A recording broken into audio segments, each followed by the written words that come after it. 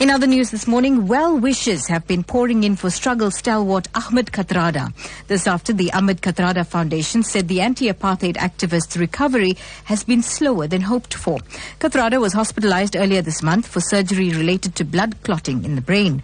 He has since experienced several health-related setbacks. Well, joining us on the line this morning is the director of the Ahmed Kathrada Foundation, Neeshan Balton. Good morning, Neeshan. Glad to have you on Newsbreak this morning.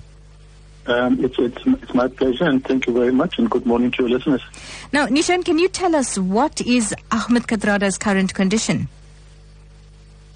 His recovery, as our statement says, has been slower than expected, but there has been good signs of recovery in the last sort of 24 or 48 hours.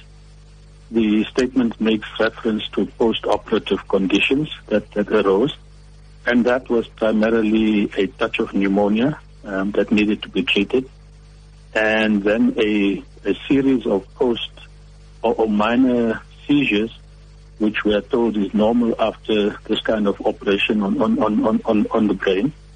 But that again has now been brought down to manageable levels, and he's currently in a very stable condition, very restful, but extremely weak and tires very easily. So he's being well looked after, and that's just, I think, pulling through a very tough moment at this point in time.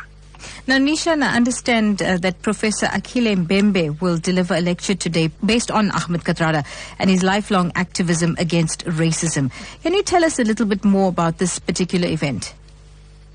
Well, today's event is special. Last year, Menkosa, the Management College of South Africa, its Johannesburg campus, decided to rename the auditorium in that campus after Ahmed Kathrada.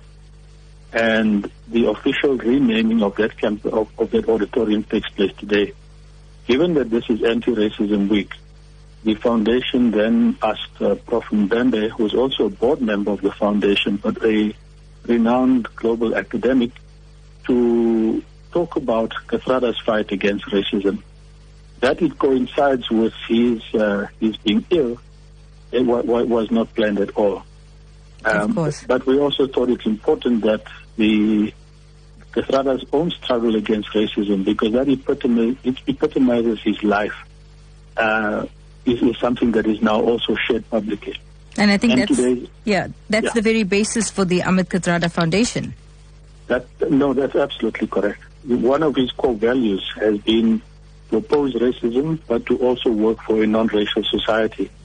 Okay, Neeshan, we're going to have to leave it there, but thank you very much for joining us on Newsbreak this morning. That was the director of the Ahmed Kathrada Foundation, Neeshan Balton. Please do convey our get well soon wishes to Mr. Kathrada. Will do. Thank you very much.